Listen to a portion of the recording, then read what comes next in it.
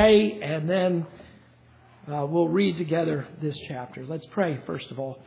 Heavenly Father, we thank you for the opportunity to have this study.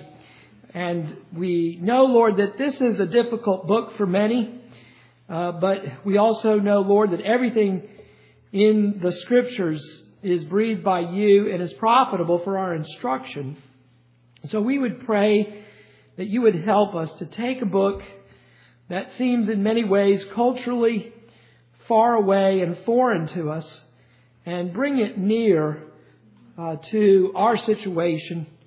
And we pray this in Jesus' name and for His glory. Amen. Amen. Leviticus chapter 1, beginning at verse 1. Then the Lord called to Moses and spoke to him from the tent of meeting, saying, Speak to the sons of Israel and say to them, When any man of you brings an offering to the Lord, you shall bring your offering of animals from the herd or the flock. If his offering is a burnt offering from the herd, he shall offer it a male without defect. He shall offer it at the doorway of the tent of meeting, that he may be accepted before the Lord. He shall lay his hand on the head of the burnt offering, that it may be accepted for him to make atonement on his behalf. He shall slay the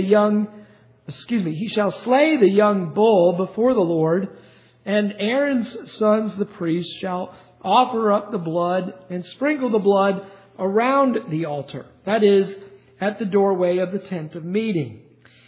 He shall then skin the burnt offering and cut it into its pieces. The sons of Aaron, the priest, shall put fire on the altar and arrange the wood on the fire.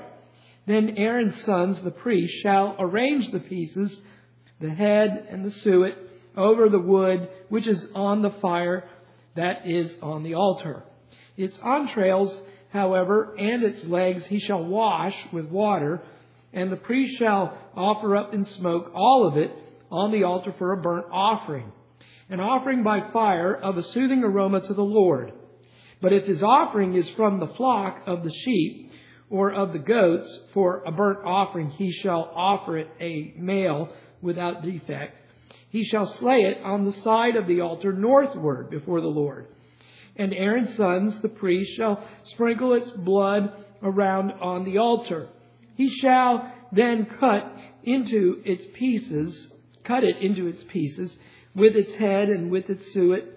And the priest shall arrange them on the wood which is on the fire that is on the altar. The entrails, however, and the legs he shall wash with water, and the priest shall offer it, all of it, and offer it up in smoke on the altar. It is a burnt offering, an offering by fire, a soothing aroma to the Lord. But if his offering to the Lord is a burnt offering of birds, then he shall bring his offering from the turtle doves or from young pigeons. The priest shall bring it to the altar, wring off its head, and offer it up in smoke on the altar. And its blood is to be drained out on the side of the altar. He shall also take away its crop with its feathers and cast it beside the altar eastward to the place of the ashes.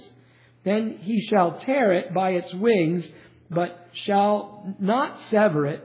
And the priest shall offer it up in smoke on the altar, on the wood which is on the fire. It is a burnt offering, an offering by fire of a soothing aroma to the Lord.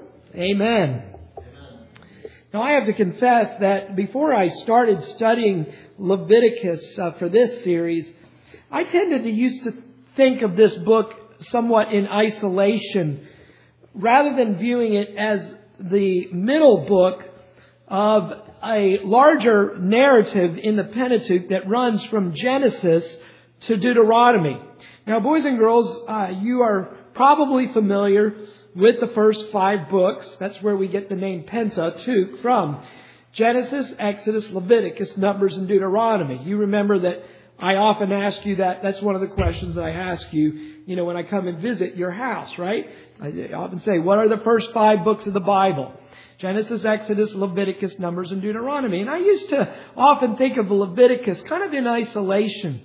And one of the books that's helped me lately is a book by Michael Morales, Who Shall Ascend the Mount of the Lord? And he is arguing that really Leviticus should be understood in its context. And that is that it's kind of a book in the middle of a series. Many of you boys and girls are familiar with Star Wars, right? And you know that, kind of the first Star Wars is actually not the first, but number 4, isn't it? Or you might think about Lord of the Rings and how Lord of the Rings is really a trilogy, isn't it? You have Fellowship of the Rings, you have the Two Towers, and then you have the Return of the King, and you've got the Hobbit in there as well. It's kind of similar. And so we ought to think about Leviticus, I think, in a similar fashion. Think about Leviticus is in that it has ties to Genesis and Exodus, which come before it, and then Numbers and Deuteronomy, which come after it. And Dr. Morales really helped me. Now, this was not new in another sense. I had Richard Pratt when I was in seminary, and he certainly gave a literary perspective, wouldn't you say? I'm looking at Jeremy there, because Jeremy, didn't you have Richard Pratt too? Yeah. That Dr. Pratt gives a literary perspective, on the Old Testament, and it is helpful. But either I forgot, if Pratt taught me, I forgot it.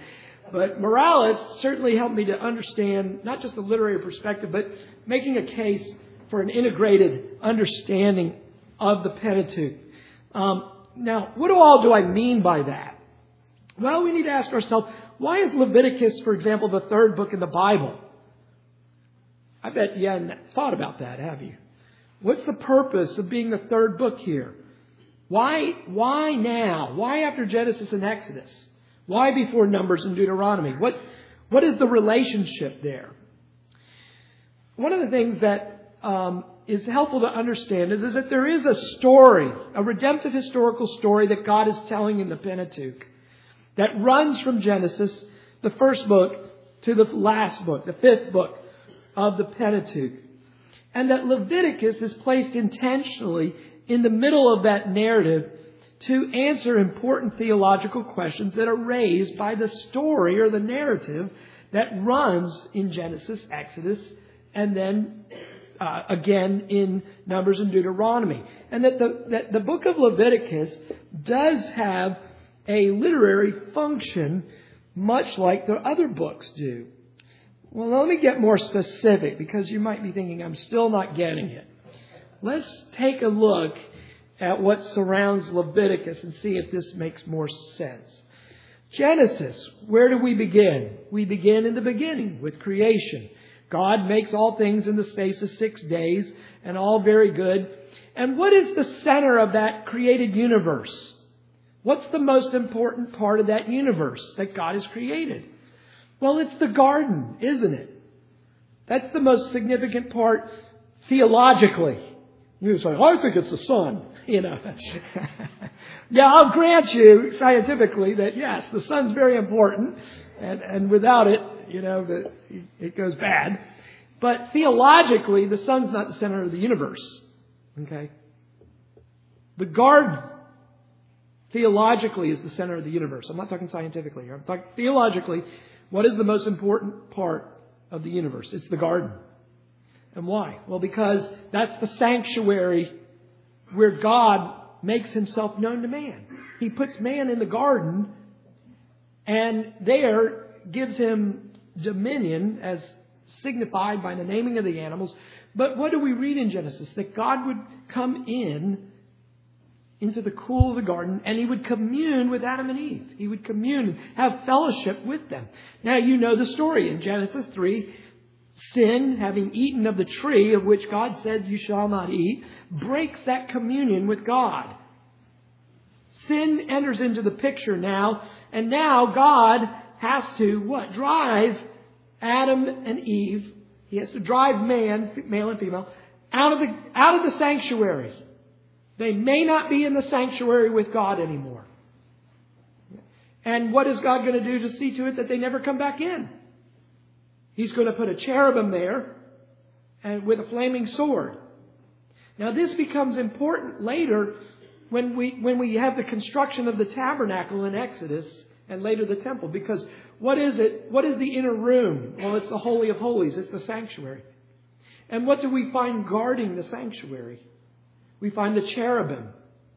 We have cherubim that are as a part of the veil, separating the Holy of Holies. And we have the cherubim in the inner sanctuary, hovering over the mercy seat, don't we? And so you have this picture of the sanctuary initially being the garden. Now having lost that, they're expelled from the garden. In fact, it was interesting.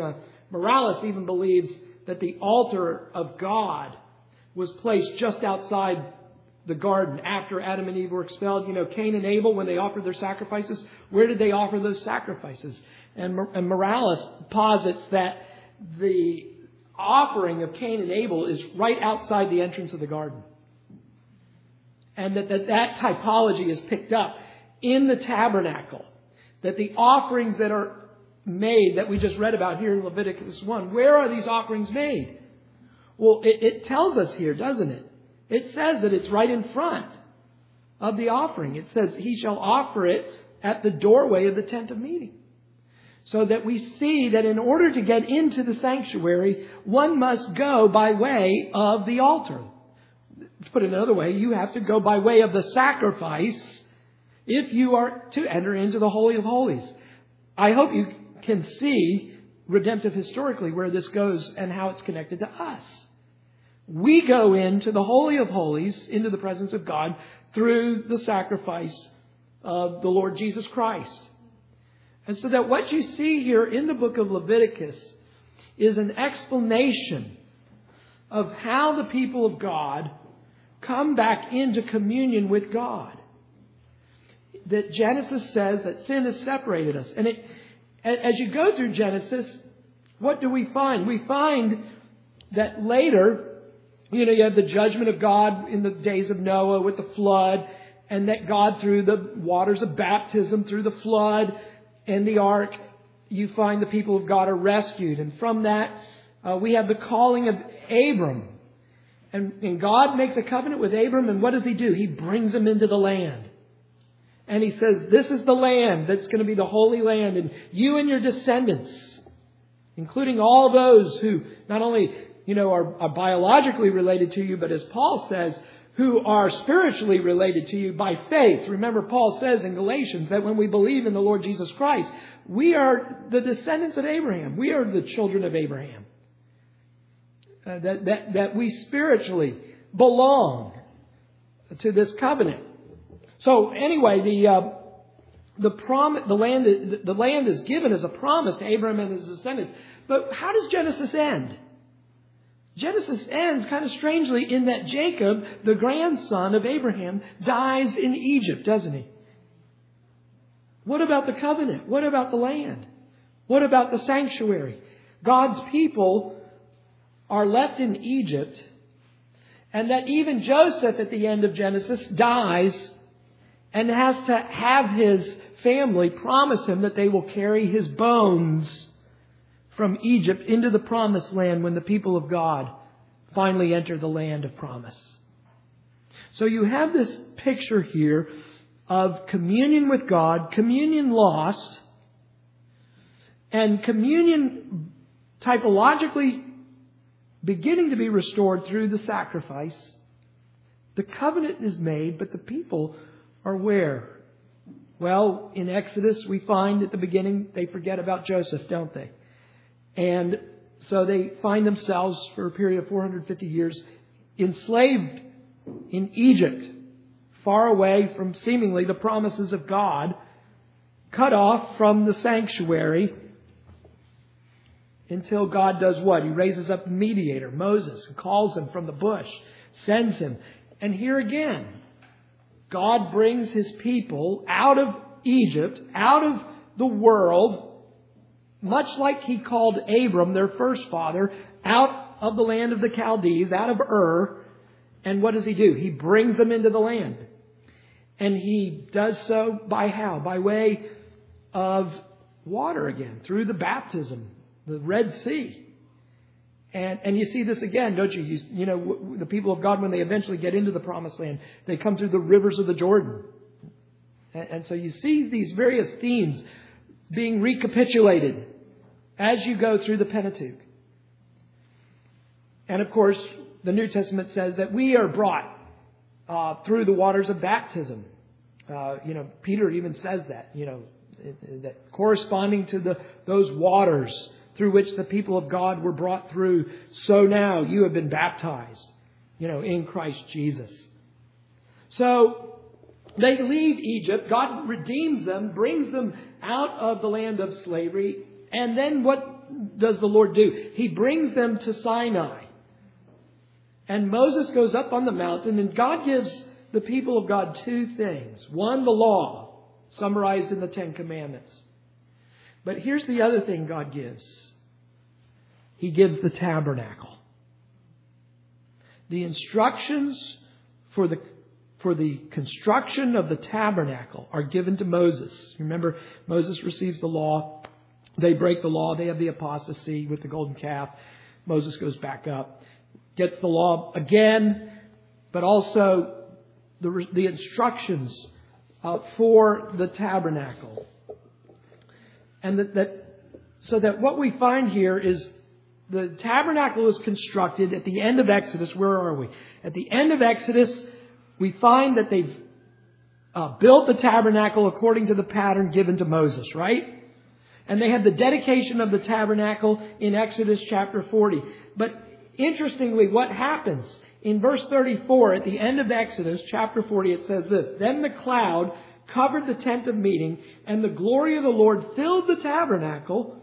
Moses was not able to enter the tent of meeting because of the cloud had settled on it, and the glory of the Lord filled the tabernacle." That is, the tabernacle is dedicated, but here's the problem. The mediator can't get in to the tabernacle. So Exodus ends, and in many ways on a high note, the construction of the tabernacle and the glory of the Lord coming down, but there's still this fundamental problem. Is that who's going to enter into the Holy of Holies? And how? And this is where Leviticus comes into play. Is that Leviticus is a book that explains for us the way in which the mediator is allowed to go into the tabernacle. Does that make sense? Now, Morales goes so far as to say that Leviticus 16 is the fulcrum of the book of Leviticus, meaning this is kind of a turning point, that everything is leading to the Day of Atonement in Leviticus 16. And that from that, and I don't know, I'm still studying the matter, but I'm just letting you know what I've learned so far. And then after the Day of Atonement, what do we have? It's kind of the downhill all the way to the Promised Land. That they're led up to Sinai. They build the tabernacle. They have the Day of Atonement where the sins of the nation of Israel are atoned for and forgiven. And then they begin their journey to the Promised Land. And so you have Numbers, and you have things like Korah's rebellion, against the Levitical institution here that is set forth for us in this book that we're studying now. And you have the people of God being brought up to the edge of the river Jordan by the time you get to Deuteronomy, waiting to go through the waters into the land here. So Leviticus is answering an important theological question within a greater narrative. And that is, how do the people of God enter into the presence of God? How do we approach a holy God as sinners? And that this book is telling a story of how God leads His people back into communion with Him. And He does so by way of the giving of the law, but also the tabernacle. The law itself cannot save the people. The people cannot approach God simply by way of the moral law and keeping of the law. The law is important, but the law cannot justify. The law cannot save them. What is it that can save them? Only the sanctuary, the tabernacle, and the offerings can lead us into the promised land, into the communion with God. And you see that too by the end of Deuteronomy, and you move into Joshua. What's the story? The story is they bring the they bring the Ark of the Covenant, which is what? That's the centerpiece of the Holy of Holies, right? And they stand in the middle of the Jordan, and they are able to come into the promised land with the Jordan River being stopped by the Ark of the Covenant standing in the middle.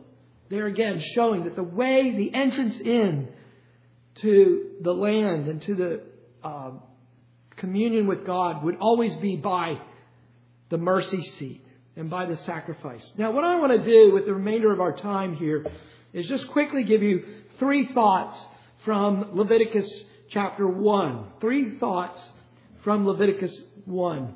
Number 1, the whole burnt offering is a type of Christ. The whole burnt offering is a type of Christ. That's number 1. Number 2, that all classes of men may draw near to God through this Christ.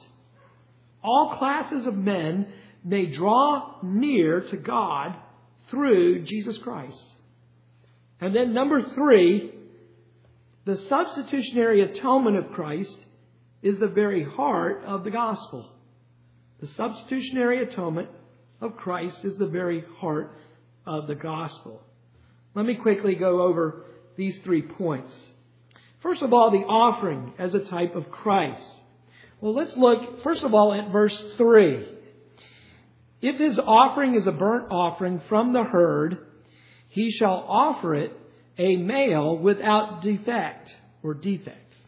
He shall offer it at the doorway of the tent of meeting, that he may be accepted before the Lord. And then look at verse 10. But if his offering is from the flock of the sheep or of the goats for a burnt offering, he shall offer it a male without defect. Notice here that there are 2 qualifications for these offerings, whether it be from the herd or from the flock. Number 1, that it be a male. And number 2, that there be a perfection to it. They may not offer a female, and they may not offer an animal that has some kind of physical defect in it. The priest must inspect the animal to make certain it qualifies as an offering for the worshiper. You can see how this has practical implications. Another commentator noted, and I forgot which commentator it was. Sorry, I forgot his name. I'll get it to you next week. But he says, this has a temptation, for both the priest and for the worshiper. The priest may be tempted to not want to create any frown and overlook a defect in the animal. It may cause somebody who knows that there's a weakness with this animal to be used. And so we see that it's important in our worship that we give of our best to God. Now, the most important picture, though, is what it says about Christ, not about us.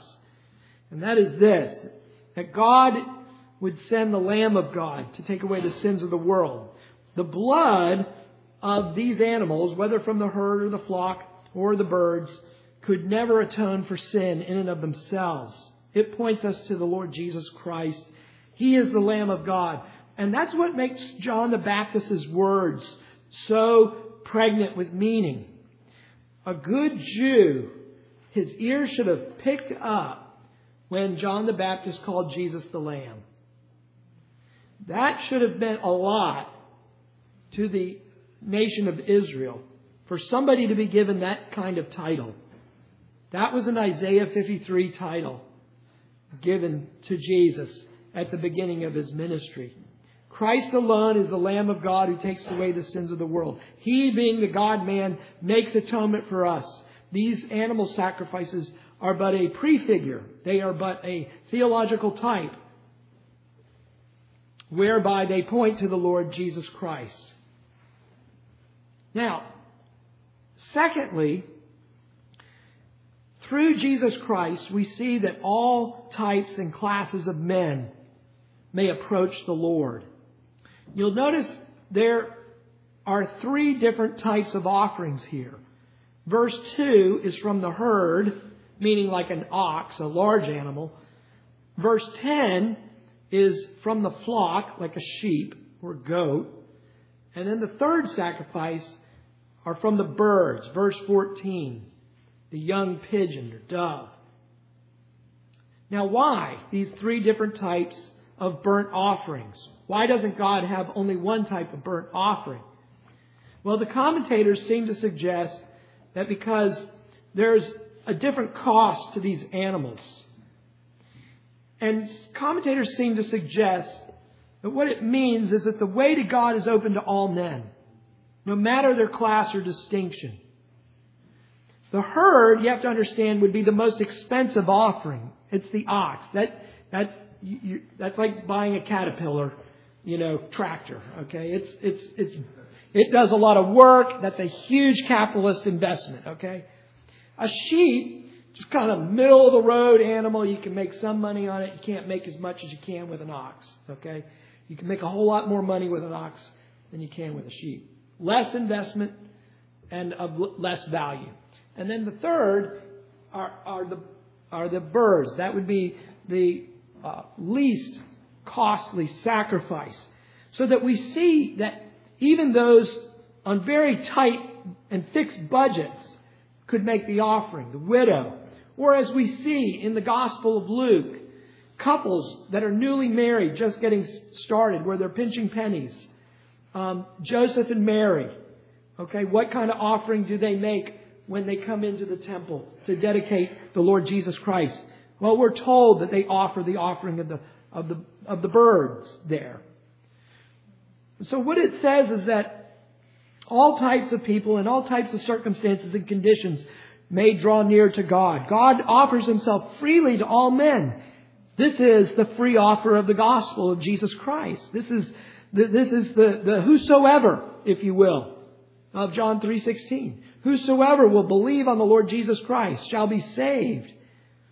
God is a God who makes no distinction among men, so long as they will repent and believe on the Lord Jesus Christ. The third thing, I'm going to close here with this, is that we also see that the substitutionary atonement is at the heart of this gospel. The book of Hebrews tells us that without blood, there's no remission of sin. Look with me at verse 4, and we'll take this as a sample, though it's repeated when they get to the flock as well. But just look at verse 4. He shall lay his hand on the head of the burnt offering. Now the Hebrew word for lay his hand, that a little bit stronger in the Hebrew than it translates to us in the English. It would mean to lay with a little bit of, shall we say, pressure. So the idea is a leaning into the animal, leaning into the innocent one. And what is this leaning into it? Now here again, commentators aren't wholly in agreement. I have tended to think that it signifies imputation. Not every commentator follows that line of thinking. Some emphasize the sense of the dedication of the innocent one for the sacrifice. I tend to think of it as an imputation to the innocent one. But I don't know. I'm going to keep looking as we go through this. I'm going to just keep thinking about it and looking at it. But clearly here, though, what we see is what? The innocent one becomes the victim. And that he takes the place of the worshiper. And that the whole of the animal is consumed in the offering. And there's various preparations that they have to make according to the animal that's in view. And there are a lot of details here in this legislation about it. But the sum of it is that the whole of the animal is consumed. Some of the parts may have to be washed. There's different ways in which, sometimes they're on the north side of the altar. Sometimes they're on the east side of the altar. But in each of these cases here, the entire animal is offered up to God, and it is solely unto God. The worshiper does not partake of this animal. Later we're going to see offerings where the priest may eat of it, or the worshiper may eat of it, but not with the whole burnt offering. So in some ways, that this is one of the best expressions of the gospel in the Old Testament here. The idea is that Jesus Christ is consumed in the wrath of God for sinners. Jesus, the innocent one, the sinless one, the Lamb of God, holy, blameless, and upright, is the one on whom we lean on. We press our hands upon His head, whether that be to consecrate Him as the innocent one, or whether it be the idea of imputation to the innocent one. Christ becomes the sacrifice. And the Bible teaches that Jesus Christ did indeed bear the guilt of our sins. Judicially, Christ was punished for you and for me. Our transgressions by commission and omission were all laid on Jesus Christ. Our works pay for nothing. All of our sins are atoned for only in the work of the Lord Jesus Christ. His whole life is a sacrifice for us. Not just, people tend to think of Christ's sacrifice in terms of its passive obedience. You've got to remember the active obedience, that He is without defect. And that meant from the time He's conceived to the time He goes to the cross, He is without any defect in word, thought, or deed. Holy, pure, blameless, undefiled, as Hebrews says, and that He bears the weight of our sin and also the law's just punishment for that sin, including the wrath of God. Now that, I think, is pictured here by fire. The altar, remember, is a place of burning, boys and girls. So they arrange the wood. Remember that the reason the altar is also so important, we'll see this when we get to Leviticus chapter 10, is that the fire comes from above. God initially, it ignites the altar. It was the job of the priest to keep the fire going. And even when they had to pack up and move, they had to keep some of the fire that was taken from the altar and transport it with them. So when they set the tabernacle back up, the fire that's used is the same essential fire that they started with. This is why, when we get to Nadab and Abihu in Leviticus 10 and they bring a strange fire and God consumes them, well, it's very important because this is the fire of God's judgment that He Himself brings. It's not man bringing it to God, but God bringing the fire down and consuming the sacrifice, which is what God the Father did with Christ. The Father poured out His wrath, His judgment on the Lord Jesus Christ. Christ is consumed, body and soul, if you will, under the wrath and judgment of God. He's paying the equivalent of eternal punishment as He is dying on that cross. And there is a sense in which Christ is consumed in that judgment, only to be raised, though, miraculously the third day. And that's one aspect here that you don't see, is it?